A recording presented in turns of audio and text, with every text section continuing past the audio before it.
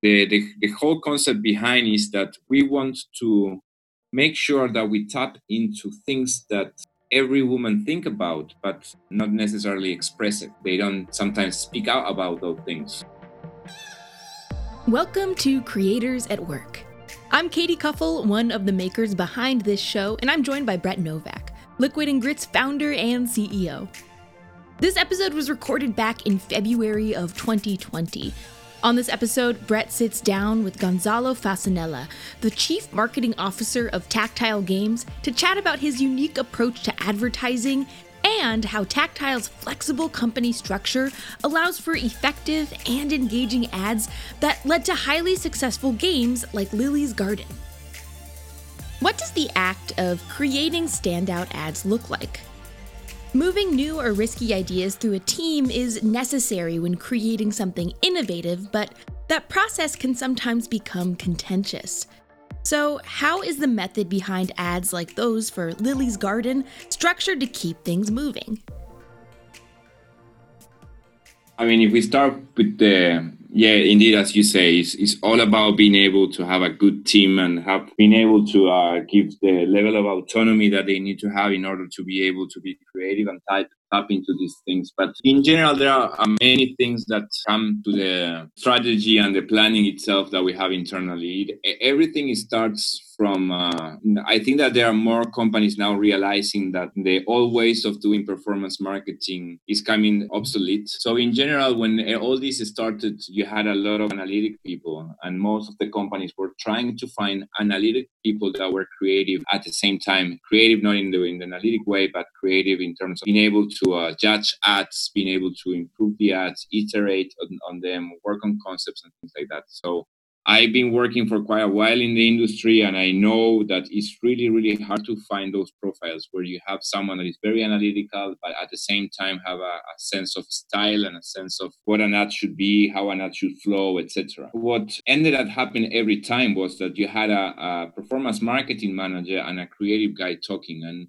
since the creative team was all the time inserted in the performance marketing team, the person with more analytical skills always had more leverage in regards to the discussions for what ad to do, what is working, what is not working, what do we have to test, what we don't have to. It's just the way they interact with each other. I mean, it always ended up the creative guys shining away and trying to do whatever the performance marketing was telling them to do because they were data-driven in a data-driven industry. It's just the way things generally works. The problem about this is that in general, you end up with a creative team that is really demotivated because they don't have any actual input on the things that they want to do or the ways that they would like to market the game. And they ended up doing all the times iterations on the same things and exploring very limited concepts, because even though I believe that performance marketing people more and more it takes ownership to the different areas in the mobile marketing, the creative part is probably not the strongest suit for them. So we started by splitting the team. So in here at Tactile, under marketing, we have three major teams, which is the performance marketing that includes also data scientists and backend developers to develop tools that we use in order to buy efficiently. Then we have social marketing, which is social media, communities, and that sort of activities. And then we have creative marketing. Creative marketing is a autonomy unit that creates all the ads that we use out there, from the videos that you know and you're speaking about, to all the interstitials. And we even have an in-house HTML5 programmer that work in the creative marketing teams. Also, the thing about it is that you create a lot of you would talk with many developers out there, and I will always be proud about the amount of ads they put out there every week. And it's not that we don't recognize the importance of having a lot of ads being tested and things like that, but in general, you would have 80% of the ads will fall in the same category of just a normal ad in terms of KPIs, and a very small percentage of ads will actually drive a lot of difference. So the point of the old system of trying to iterate on and on and on different ads comes obsolete when in the end you always are looking for those outliers that will give you that edge versus the competition, right? So if you're all the time iterating the same thing, it's unlikely that you're going to get there. So the move of having the team independently was to be able to explore more concepts, be more flexible in the way of how do we switch the strategy, how do we plan what we do. So we put in place a process to make sure that we actually have something that enables communication between performance marketeers and creative guys. But instead of trying to have the creative guys understanding KPIs or things like IPM, CPI, CPM, eCPM, and things like those that they're honestly not interested in knowing, we try to turn all those KPIs in simple concepts. So understanding what concepts of ads are working the best in each one of the channels that we work with to make sure that they align every one of their sprints to be able to deliver the concepts that we need every week. So within that framework, they understand what type of ads are needed depending on the needs of each one of the networks we work with, and they go ahead and independently plan their sprint. And that enables the creative marketing lead, which is a person here, to make sure that everybody's motivated in the team, that they tend to like to do the story-driven ads. We do many other concepts, but most of the guys working in the ad creative team wants to do these story-driven ads because they are just more fun to do. He makes sure that all of them are doing a little bit of everything, and they put out all those ads that are working in different networks. So that keeps the morale up, the production pace really fast. And those ads that you see out there, it only takes us about 4 or 5 working days with just one person to have them done with music and from storyboarding to concept to the actual production of the animations and the edit of the video itself. And that's only possible because they own the whole process and the whole idea. That doesn't happen if they are all the time answering to the needs of what the performance marketing people think they need. I think that's one of the key elements. And then it comes to the strategy itself of what we want to do in each one of these concepts that we work. In general, we don't want to do these ads that lack a flow. Even if this is not a story-driven ad, we want all our ads to have a professional flow and to feel that the quality, that we can reflect the quality of our game in the ads. That's something that in the industry that generally doesn't happen that much. But we want to be faithful to the game in regards to the quality that we put out there. Each one of the concepts we have a strategy as a whole is to be able to have a lot of concepts as well, because even though the story-driven ads work really well for us, in mobile everything changes and everything is very fast, and people get that amount of attention that you will have is really limited. So if you are all the time doing the same thing, people will get just bored. They will not go ahead and try your game. So you need to be able to have different concepts and look for new concepts.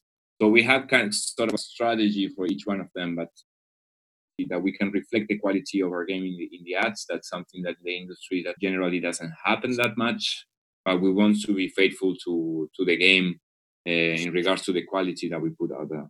Each one of the concepts we have a strategy as a whole is to be able to have a lot of concepts as well, because even though the story-driven ads work really well for us, in mobile everything changes and everything is very fast, and people get that amount of attention that you will have is really limited. So if you are all the time doing the same thing, people will get just bored. They will not go ahead and try your game.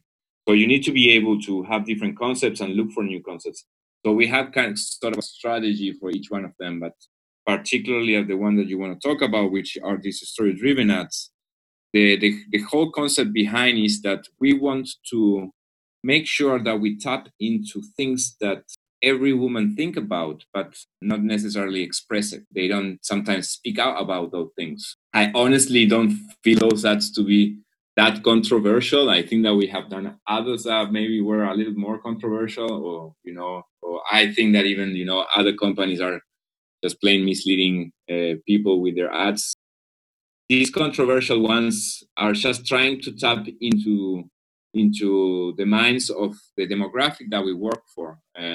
We have conducted many focus groups to be able to understand what are their interests, what is that they like, what is that they think when these things happen. So things like, I'm a father myself and I have a baby, and I have been through the struggles of trying to understand how to become a parent. and everybody have had lack of sleep, trying to understand if you give sugar or not to your kid, and these are all things that happen on daily basis, and many people don't talk about. And the pregnancy is just a good example of that. I mean, I went through so many fears when I realized that when we had our baby, and that you just don't speak about. I'm not part of the demographic, but I can also see that. And that pregnancy ad was about that. Is quite a big responsibility for a couple to have children, and for a woman is like a completely different story, much more life changing. The way they take it in general is very complex. It's a complex subject, and the fact of the risk of having to raise the kid yourself is something that I'm sure that everybody thinks about. So we just wanted to tap into that. It's like what would happen, and then give it a twist as well, because we do believe here at Tactile of empowering women and all that. And the last part of that ad was to make Lily actually to trick this guy that if you play the game, you realize that Blaine is not someone that you want to be with. So the follow-up of the ad was that, yeah, Lily ends up tricking him, and she was actually not pregnant. She just wanted to get rid of the guy. And that's basically it. We also believe that, in the old days, advertising was a lot about, you could, because the lack of social media and internet in general and the lack of information, you could make a product be perfect. You could brand things as the best thing in the world. And today it doesn't work that way anymore for anybody. I mean, you don't control the narrative anymore. People control the narrative. So we thought, if you just can't control the narrative, why are you going to try to do that? It's better if we give something for people to debate. And it's fine if they just go into a debate on the stuff that we do as well. There will be people against, people pro, what we are showing there. But we honestly don't want to make a stand on anything. I mean, we are just trying to tap into things that we feel that can, trigger those emotions in people that can make them, feel that they want to play our game, which is a story-driven game. I mean, it's honestly like that. Lily's Garden is about the story. It's a Tapper, it's a Blast game, but the story is what drives the game forward. And we develop for the story is, I'm sure that you have played the game a lot, and you will see that there are characters. In general, in the industry, the characters that come into these story-driven games is they serve a live up purpose, right? They come a week, they tell you something, and then you play the feature that character is hosting, and that's basically, there is nothing else. In Lily's Garden, you get into it, every character is relatable, they have day-to-day problems as anybody else, and if we feel that we have to develop a character which is very, very expensive to do, and it will be in the story for just about a month, we just go ahead and do it, because we believe that what we do is mobile game series. That's the way we perceive it. And that's what we want to do with the ads, give the perception of this changing story, ever-changing story, that even though you can play it for many years, we'll always be evolving, the characters will always be changing, and new characters will be entering into the story. So that's also helped us a lot to have a lot of creative freedom, the fact that the game is really story driven, so we can create our own stories as well in marketing to try to reflect that from the game. Gonzalo mentioned a 3-team structure: social, performance, and creative teams. What percentage of the ads are from the creative marketing team? Do they have to run it by any of the other teams? Not even that. They don't even know what the ad is going to be until the ad is finished. In general, I don't even see all the ads while they're listening. I know I'm in the beginning of the process, because the way we do it is that we have a very lean, depending on who you ask to, it's really lean for sure. People would say that we're not structured. I feel that we're really structured, actually. So we don't have meetings or things like that, or brainstorming meetings. We use all the other teams have daily stand-ups that they are very structured and very fast-paced. But the creative team is different. We sit down in the morning. I do all my daily meetings that with other teams. That's really, really fast. We get them done in 10 minutes. And And they all have to speak about what they're doing today, what they do tomorrow, and they have any curse. And that's it, as if any other company right now Agile. But in creative marketing is different. We sit down, first of all, in couches that we have here at the office, and everybody starts talking about what they're working today and what are they thinking about, what they're going to do next, if they had an idea. And the conversation can go on. We could even talk about something that is not work related. So in those weekly, daily meetings that we have in the morning, we talk about what we're doing and what we're going to do. And I would say that 90% of the times the idea comes out of those dailies. And then they go to storyboard on all of the ideas that we have discussed. They storyboard the ones they like, and they share it with all the team, and they iterate on the storyboard, and they go and produce. So it's a matter of minutes or hours, and then they are working on the idea after the storyboard. But there's no approval process or anything like that. Of course, there are certain things that we take care of, and I have input, but I tend to try not to mess that much with that freedom they have, because I think that's the key element of what they do. Getting in the mind of the audience is key. What role do focus groups play in creating effective marketing products?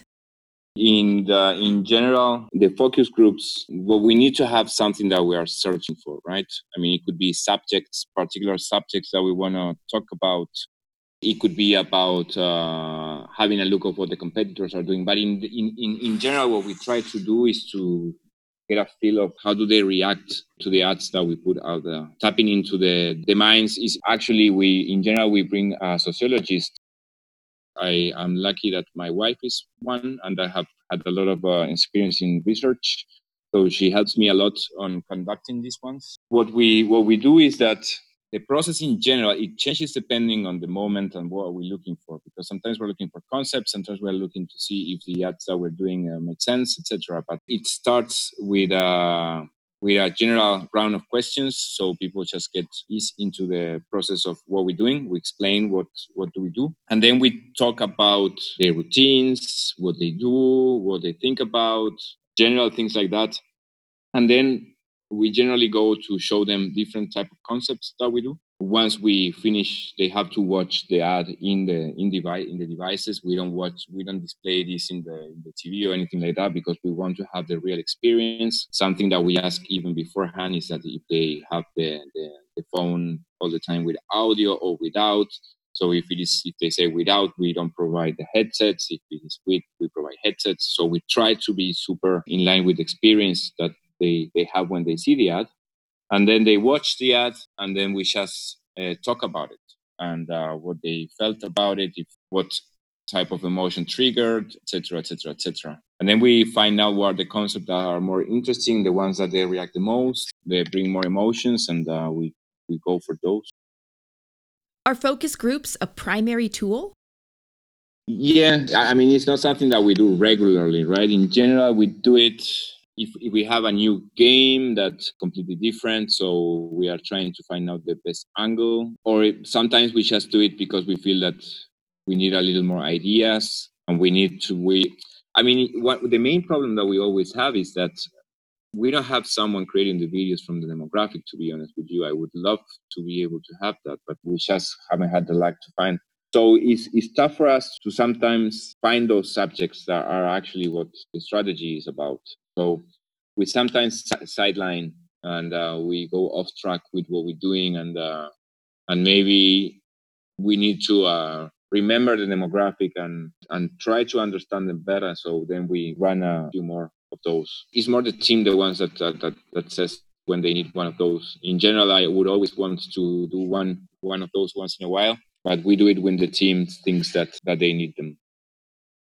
What role does virality play in the process? Does it change the approach? And is there a way to guarantee something goes viral? No, I mean, that's another thing that we think that we can control. We can control the narrative, and we cannot control virality. I mean, there's many, I'm sure that you know this, there are many people that try to do features in games that spark virality. That just doesn't happen like that. Virality happens because it happens. And to be honest, when we started to do these ads, we didn't do it thinking that we were going to go viral. I don't think that's scalable, to be honest. So that just happened, and then we start to have fun with it. I mean, and that was out of the team wanted to respond to those things. So sometimes if you see other videos that they do, they put little Easter eggs. We try to respond and have fun with those YouTubers and things like that. But that's just the team having fun. I mean, we're not looking for anything out of that. It's just we're just having fun. Is there a shift happening in the UA market for gaming? Is it becoming more brand development focused?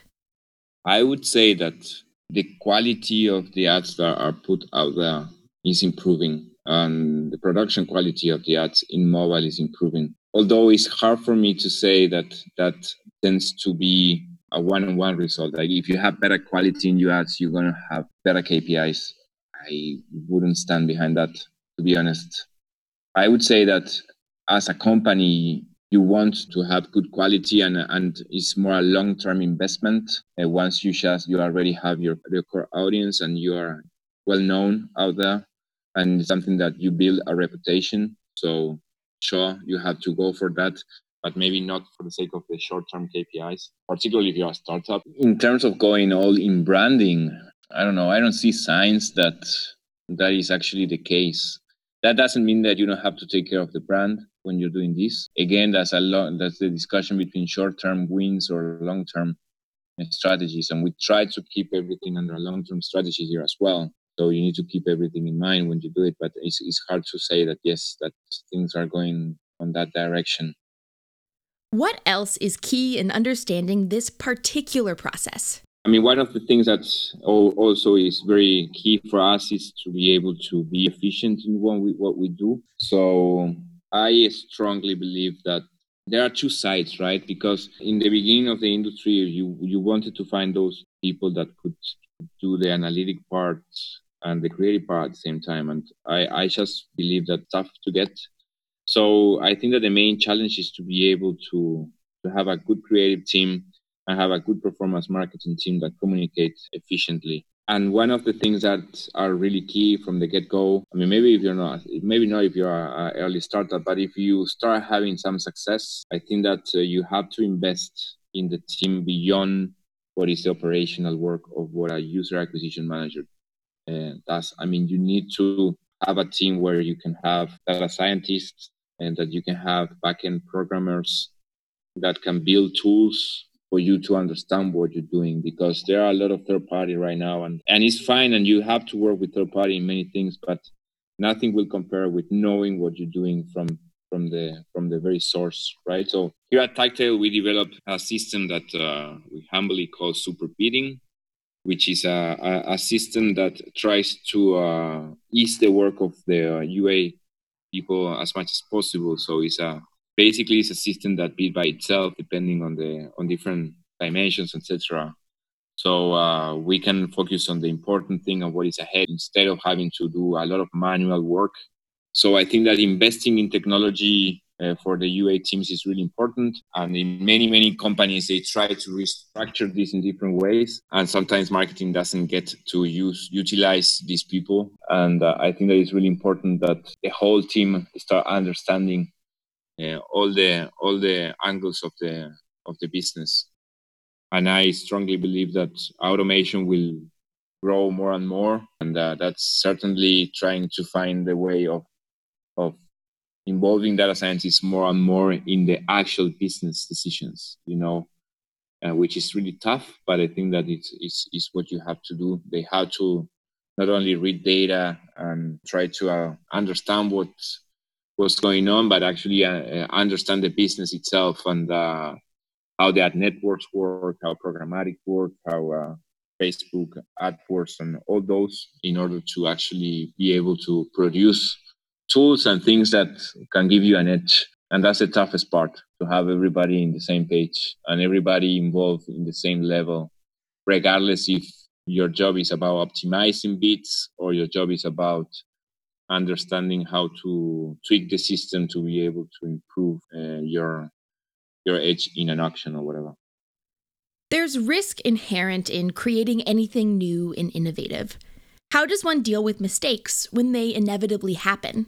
Totally. And, and the toughest part is to accept that mistakes will happen in the process, that maybe you, with your experience, say that, why did we do that, and blah, blah, blah. And you have to understand that that's the consequence as well, and accept that that will happen, but they will grow from there. And then the payout is much bigger than prevent them from making mistakes. Very time consuming, and sometimes mistakes have to happen. It sounds like the speed at which a team can act makes up more value than the mistakes would initially cost.